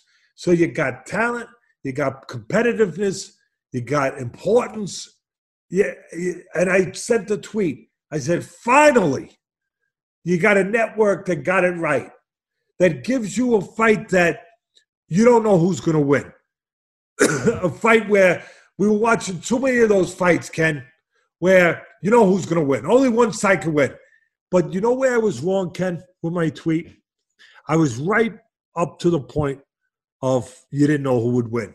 Because at the end of the day, you did know who was going to win. You did know. You did know that the scorecard was made ahead of time. You did know that the guy that they wanted to win, that the powers that be that wanted to win was going to win. You did know that. Stupid me. Stupid me. Stupid me. For a minute there, I forgot. Yeah, of course you knew who was going to win. The guy that they wanted to win. That they ordained to win in their ivory towers. How dare they? How dare they take away from a man who goes in the ring for his family, for himself, that risks everything? How dare they take away what he earned in that ring? How dare they? Who are they to do that? They're not gods. Who are they to do that? Who are they? It sickens me as much as it did the first time I was aware of it many years ago. And it sickens me the same now. It frustrates me that at the end of the day, everybody will forget about it. And it'll just, until the next victim, until the next kid, you know. I don't even remember his name. You know, we talk about the truth here, right? So I'm going to be truthful. I shouldn't have to say that. You're supposed to be that. I know. But nowadays, I don't know. So I'm going to tell you, I don't remember the kid's name. Damn shame. But it was about 20 years ago. I'm doing Friday Night Fights. It's a world title fight. And this kid, on that given night, everything, he was ready. Ken, he was ready. And he fought the champion, a bigger name, the guy that was with the power. And he beat him every which way to Sunday. And he won. He won. He was the champion. And he knew it. He knew it. You know, when the last bell rang, just like the kid Marinez. Marinez. Just like he knew it. He knew it. He knew it. He knew it. But this kid knew it. He knew it. And he finally did it. All those missed proms and all those 5 a.m. running since he was a little kid, the missed times that he could have been out with his friends, all of that sacrifice finally was going to pay off. Champion of the world.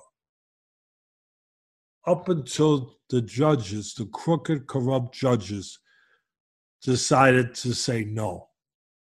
No, we don't care what you did. We only care about what we're going to do and what we need to do for our own self and our own purposes. We don't give a crap about how much you sacrificed and bled and cried and sweated to get here. We don't care. We dismiss all that. You little peasant. We don't care. That's not important to us. And they took it away from him. I don't even remember his freaking name. And I remember that night.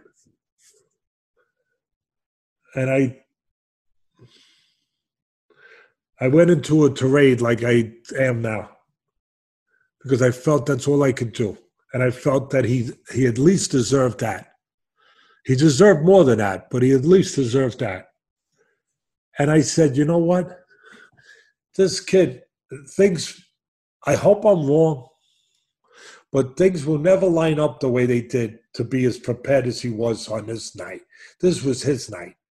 And everything lined up. He was in great shape, everything lined up. Perfect. And now he's got to go back of the line and face thousands of more punches and fighters to get back to where he already was. And he'll probably never get back there. And he never did. That's why I don't know his name. He never did. And it makes me want to cry. Because it's wrong. It's wrong. And I love this sport. And I think it's the greatest sport in the world. But the people that have hijacked it, these administrators of the sport, have chased fans. They continue to chase fans. But even more than chasing fans, and I don't want fans. I love your fans. I don't want you chased. But even more than that, they've destroyed lives. They've taken dreams and smashed them, spit on them, dismissed them. I'm just tired, that's all. I'm sorry for going on, but I'm just tired. And anyway, that kid did everything that night except get the justice that he deserved. He landed lead right hands all night long. He saw an opening for it, so he landed them. He threw combinations to Romero's single punches for the most part. He out-hustled him. He outworked him. He beat him to the punch. He did everything you're supposed to do against a good fighter, a guy that could punch, a guy that was a good amateur, all that stuff, and he did it all night. He did it all night, and look what they did to him. Well, the kid Romero, who got the victory, said he didn't see a need for a rematch, but I think the governing body, I think it was the WBA, already said that they're looking into giving him an immediate rematch, which would be the least that they can do. But they're forced to do it. This is old routine. This is, there used to be a show. I think it was like a gang of young kids that had their own little crew, and it was the East Side Boys, or the Bowery Boys. It was a great show, and they used to be together. And then when they get into a situation where they did a little bit of mischief, they were kids. They do a little mischief. They want to get out of it. They say, "Routine 3." Hey, Routine 3. They've been doing Routine 3, the freaking these organizations, since they started in this business. Routine. You get caught where everybody starts to come down on you and say, "Oh, that was horrible." Like Teddy Atlas, Routine 3. Okay, gotcha. We're going to have a rematch. And then the same thing will happen. Yeah. Routine 3. Everybody would get off our backs. Everyone get off our backs. Leave us alone. Routine 3, guys. Gotcha. Okay. Rematch. And it's the same thing. And the kid won't even be as good. Maybe he'll be better. But chances are that was his night. Why should it be taken away from him? Yep. Well, last thing I want to talk to you about before we sign off today is a heavyweight fight announced. Andy Ruiz going to fight Chris Arreola for Andy Ruiz comeback fight after his loss with Anthony Joshua. Dillian Whyte had a lot of interesting thoughts on this, but what's your quick reaction? All right, Ken. I'm going to qualify what I'm going to say with this preemptive quick statement. A lot of people, I know there's haters out there. I know there's people out there that are a little honorary. And listen, and not only that, maybe I'm wrong. Let me back up. I got wheels on this chair, Ken, if I didn't tell you already. I'm going to back up, see? All right. Let me back up. Some people, and I get it, are going to say maybe what I'm about to say. Oh, maybe it's because you have a little sour taste, because Ruiz had talked about possibly hiring you, coming to you as a trainer. And maybe even more so. Maybe if you were in that position, you wouldn't be saying anything. about what I'm about to say. I'm going to tell you I would have, I hope, because I hope my track record as a human being has been consistent and good enough. I hope. I'm no perfect. I'm far from, oh my God, I shouldn't even use that word. But I try to be as best a person as I can and a father, an example to my kids and my grandchildren. I care about it. I make mistakes. I've made more mistakes than most people in 2 lifetimes. But I try to correct those mistakes, and I try to be better every day. And I would hope that what I'm about to say, that people would understand that throughout my career, I've been tested enough where I've been in positions to say things where maybe people could point a finger and say, like with Tyson or something like that, well, because of the past, he's got that attitude against him, that negativity. That I would hope that people, through what I've done over the course of my career, would believe that I might feel that. I'm human. I'm going to acknowledge that. I have feelings of things that people have done wrong that I don't like. I'm the first one to tell you that. But when it comes to doing, I care about doing what I would want my kids to do, to make the choice based on what they believe to be truth rather than feelings and emotion, rather than anger or hatred. I would hope. I've tried to be that. I know that there's been times when I was on ESPN when Kevin Rooney, who we used to be friends, we grew up together, and then he took over for me with Tyson. I wasn't in love with what he did, but when he fought on Friday Night Fights with his fighter, I made sure I gave him credit for what he deserved credit for. I did not let those thoughts and actions interfere with what I was going to say because I wanted to be trusted. I wanted to have the right to be trusted. You only get one shot at your reputation, not 2. And I care about that. And I care about it then, and I care about it now. So what I'm going to say, I'm scared. I'm worried. And yeah, they came to me about the possibility of training them. And yeah, this opponent, Chris Arreola, was out there in the air as a possibility for his comeback fight. And I see the business side of it. You come back with a guy that you can look really good with. Like everything changed. You're with a new trainer, everything. You lost weight. I'm sure the Ruiz lost weight. He's with a really good trainer now, with Canelo's trainer. Reynoso, Eddie Reynoso. Yeah, really good trainer. So, and you look good and you get people energized. You get his base energized coming off of the, when he lost the title. I understand that. And again, I understand that people say, well, if you were there, Teddy, what? I feel the way, whether I was there or where I am right now. I think that Chris Arreola should not be fighting anymore. I'm just saying. This is a kid, and again, I really like Chris Arreola more than any of you people out there are gonna ever know. I respect him. I admire him as a father, as a person, the way he raised his family as a man, the way he's conducted himself in the ring, all the great fights he's given us, the way he always knew how to behave like a fighter and beyond, like a warrior. He gets hit too much back then.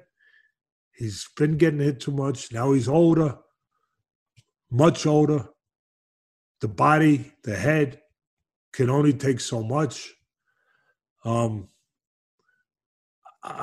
just don't think he should be fighting.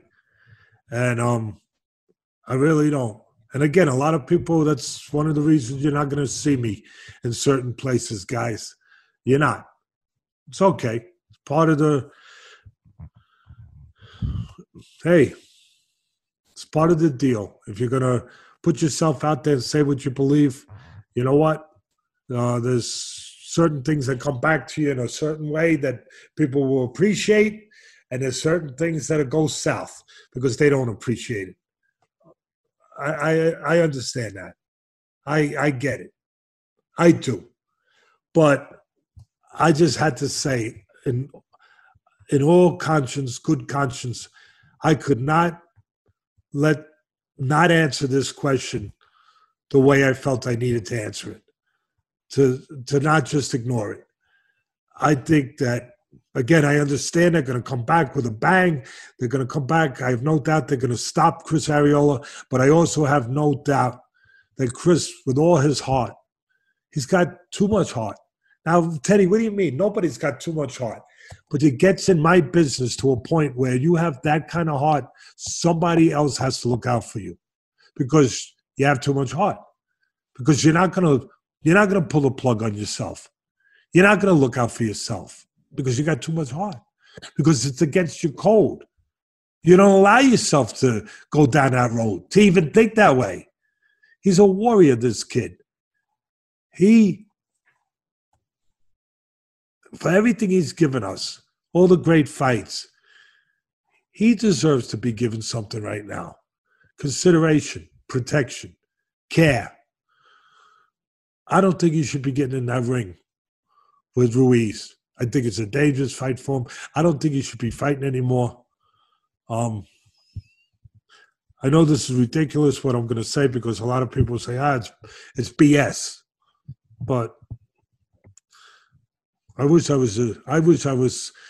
had a lot of money. I joke with you with the Ferraris and all that stuff, but being serious, I wish I had so much money that I could just write a big check to Chris Arreola and say, here, only one condition, don't fight no more. But I can't. And I think that Whyte, you watch this interview, he's going to talk about it. But I think that Ruiz is a good fighter. He did an extraordinary thing. He won the world title after being on the floor. He got off the floor on quick notice. He won the world title. He's in the record books. He blew it the second time. I get it. He's trying to come back. I think he's got a good chance to come back. I think that he's a kid that has talent. He's a fighter. He behaves like a fighter. Obviously, he's got some stuff going on, issues with things and personally with discipline and stuff. But, we'll see what he does. And again, I think he's a good enough kid, Ruiz. I do. And I admire him as a fighter. But I think there's other guys he could fight coming back. I think there's other guys who can fight that are less dangerous to the fighter, that he's fighting his own health. And I'm talking about Arreola. I think he can pick other guys that, deserve to get this chance, also. Guys that aren't as used up as Arreola. And guys, I think he's a good enough fighter, even with a year off, whatever it's been, a good enough fighter to come back and fight somebody else. It doesn't have to be a Chris Arreola, where it could be more competitive, where it's still, I get the business side that you can't be stupid and there's always a risk and you can blow the title rematch. I get it. But also, there's a responsibility to get something out of this comeback fight. And I think there's guys they could get more out of, where it would make more sense, where the fans will get more out of it, he'll get more out of it, he'll improve, kind of like Whyte. Whyte's been a mandatory forever, Ken. And he could have took these easy fights, or he could have took no fights. But he didn't. he took fights that there was risk. And now I know there was a risk he could have lost. He didn't lose. He bet on himself and he won. And he's a better fighter for it. He's in a better position now than he would have been because of the choices he made, because of the guys he fought, that he beat, and he got something out of it. He ain't getting nothing out of a fight with Arreola, except that they're going to get what they want as far as saying, oh, we came back, we're great, look at us, everything's, everything's terrific, everything's honky-dory. But it's a bit of a lie because they know that Arreola is a guy that's seen as way beyond his best days. The body can only take so much in a brutal, tough business like this. There's only so many punches that can be clicked on that body. There's a clicker. And that clicker is full. It has been full. And I just care enough about Chris. I admire him enough. He'll probably be mad. Can't control that. But I don't want to take money away from him. No, I don't want to do that. But I don't want to take his life away from him either. That's more important than money. So I said what I felt I needed to say. Before I let you go, I wanted to ask you one more thing. Back to the Cormier-Miocic fight. And can you just talk to the fans a little bit about what happens when Cormier gets poked in his left eye? What does he now become susceptible to with that limited vision there, or possibly no vision at all in the left eye? Maybe talk to about what kind of punches he's really exposed to. Well, he's exposed to the right hand because it's on that side. It's on the opposite, it's on the same side. It's on the side of the left eye. And so he's, it's interesting you bring that up because in the end, I guess it didn't matter. But during the course of the fight, as I was watching it, getting ready to comment on it, like, we are now, I remember making a note. I wrote, I bring paper with me, so I made a real quick note. I said, not taking advantage enough. Miocic. How do you say him again? Miocic. Yeah. Can you imagine? You're my grammar teacher. Miocic. Imagine that. A guy who speaks like Orson Welles. I need a guy from Boston to be my wow. But I appreciate you, Ken. So, and again, we don't hide anything here. I hope that counts for something. So anyway, I remember making a note saying that Miocic was not taking enough advantage of the injury, of the opportunity that's there, because life's about taking advantage of opportunity. I mean, it's always about that. And look, it's misfortunate that this great fighter got poked in the eye, but it happens. So at that moment, later on, you could hug him, kiss him, but at that moment, it's about winning. And if it gives you a better chance to win, take advantage of it.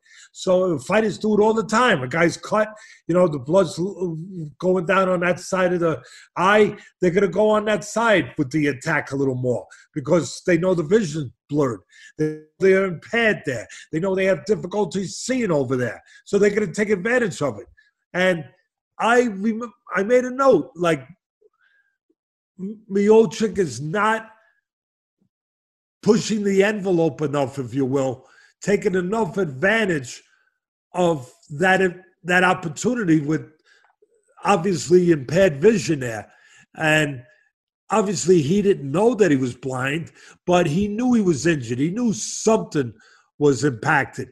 And when he threw the right hand, he landed it much easier. So it should have clicked in his head, hey, yeah, there's something wrong here. I'm landing this a little easier than I should be.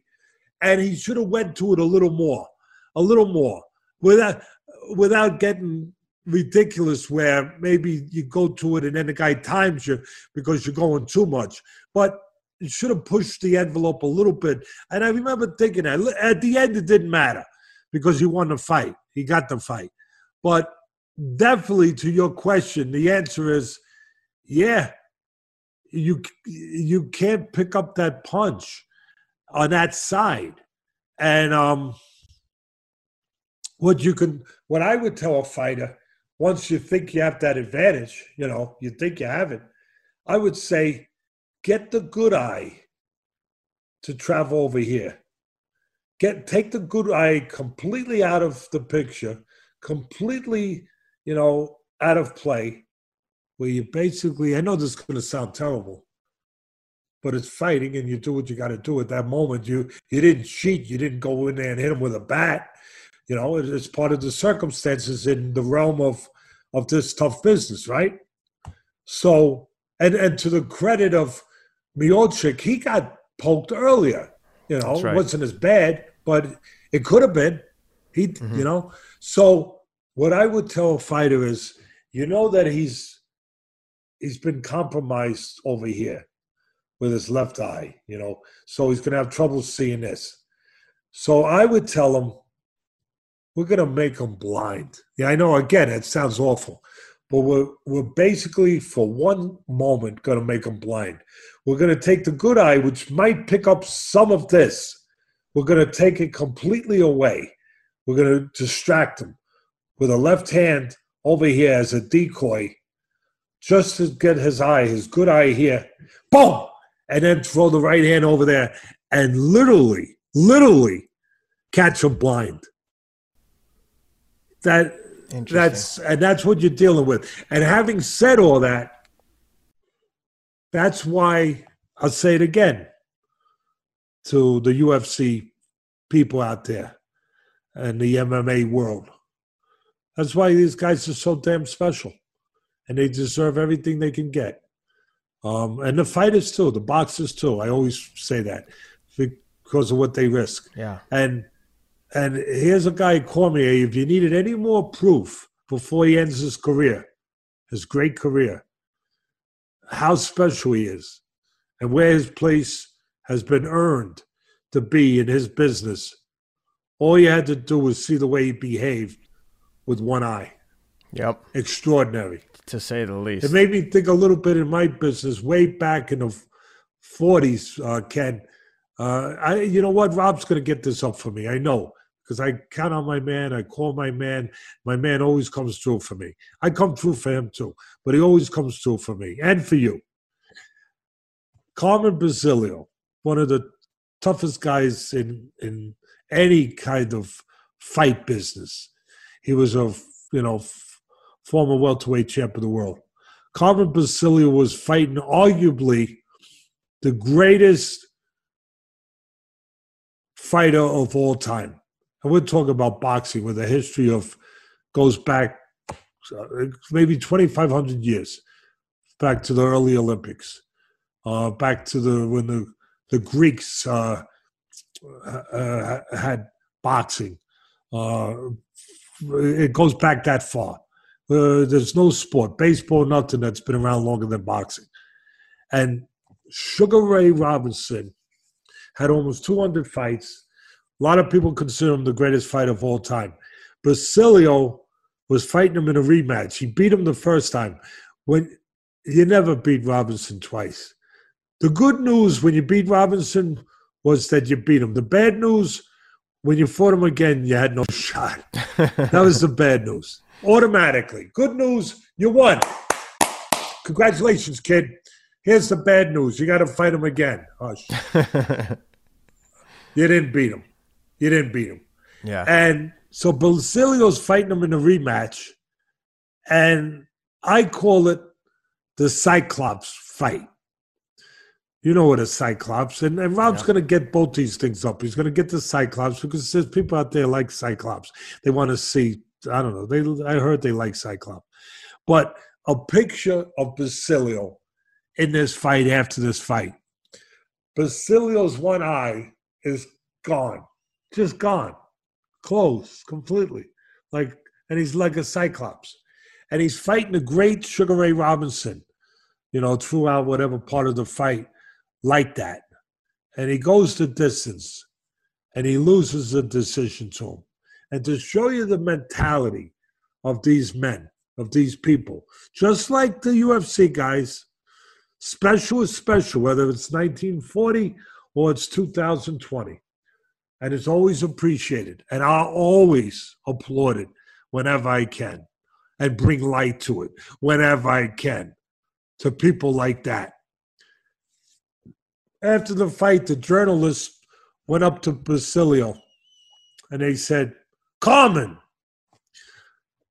don't you believe that if your eye wasn't closed the way it was, that you would have had a better chance maybe of winning this fight, that maybe you would have won this fight? And guys that go through what Basilio went through, just like guys like Cormier, they don't allow any excuses to even permeate, to leak. They don't allow leakage. No leakage. None. Not even a drop. What does he say to this journalist? He says, what are you talking about? My other eye was good. My other eye was good.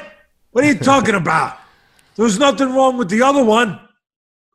That's the attitude. That's the specialness. That's the warrior.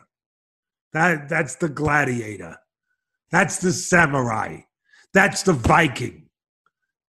And, so I just say that, again, Cormier, Dana Whyte, your crew over there, UFC, MMA, all of you guys do it the right way. You go out there and you behave the way warriors, people in your business are expected and hoped to behave like, and you do. And hopefully his vision will come back. I know it was reported, Ken, that he had a torn cornea. I believe. That's right. So hopefully that's been repaired, and hopefully he will be good. Yep. Well, anyway, that was a long one, but a fun one. Thanks for taking the time, Teddy. Appreciate it as always. And guys, if you like the show, please take a second to leave us a review on Apple iTunes. Leave some comments in the YouTube section. Subscribe to the show. We appreciate all the support, and we'll be back with you shortly. Thanks, Teddy. Thank you.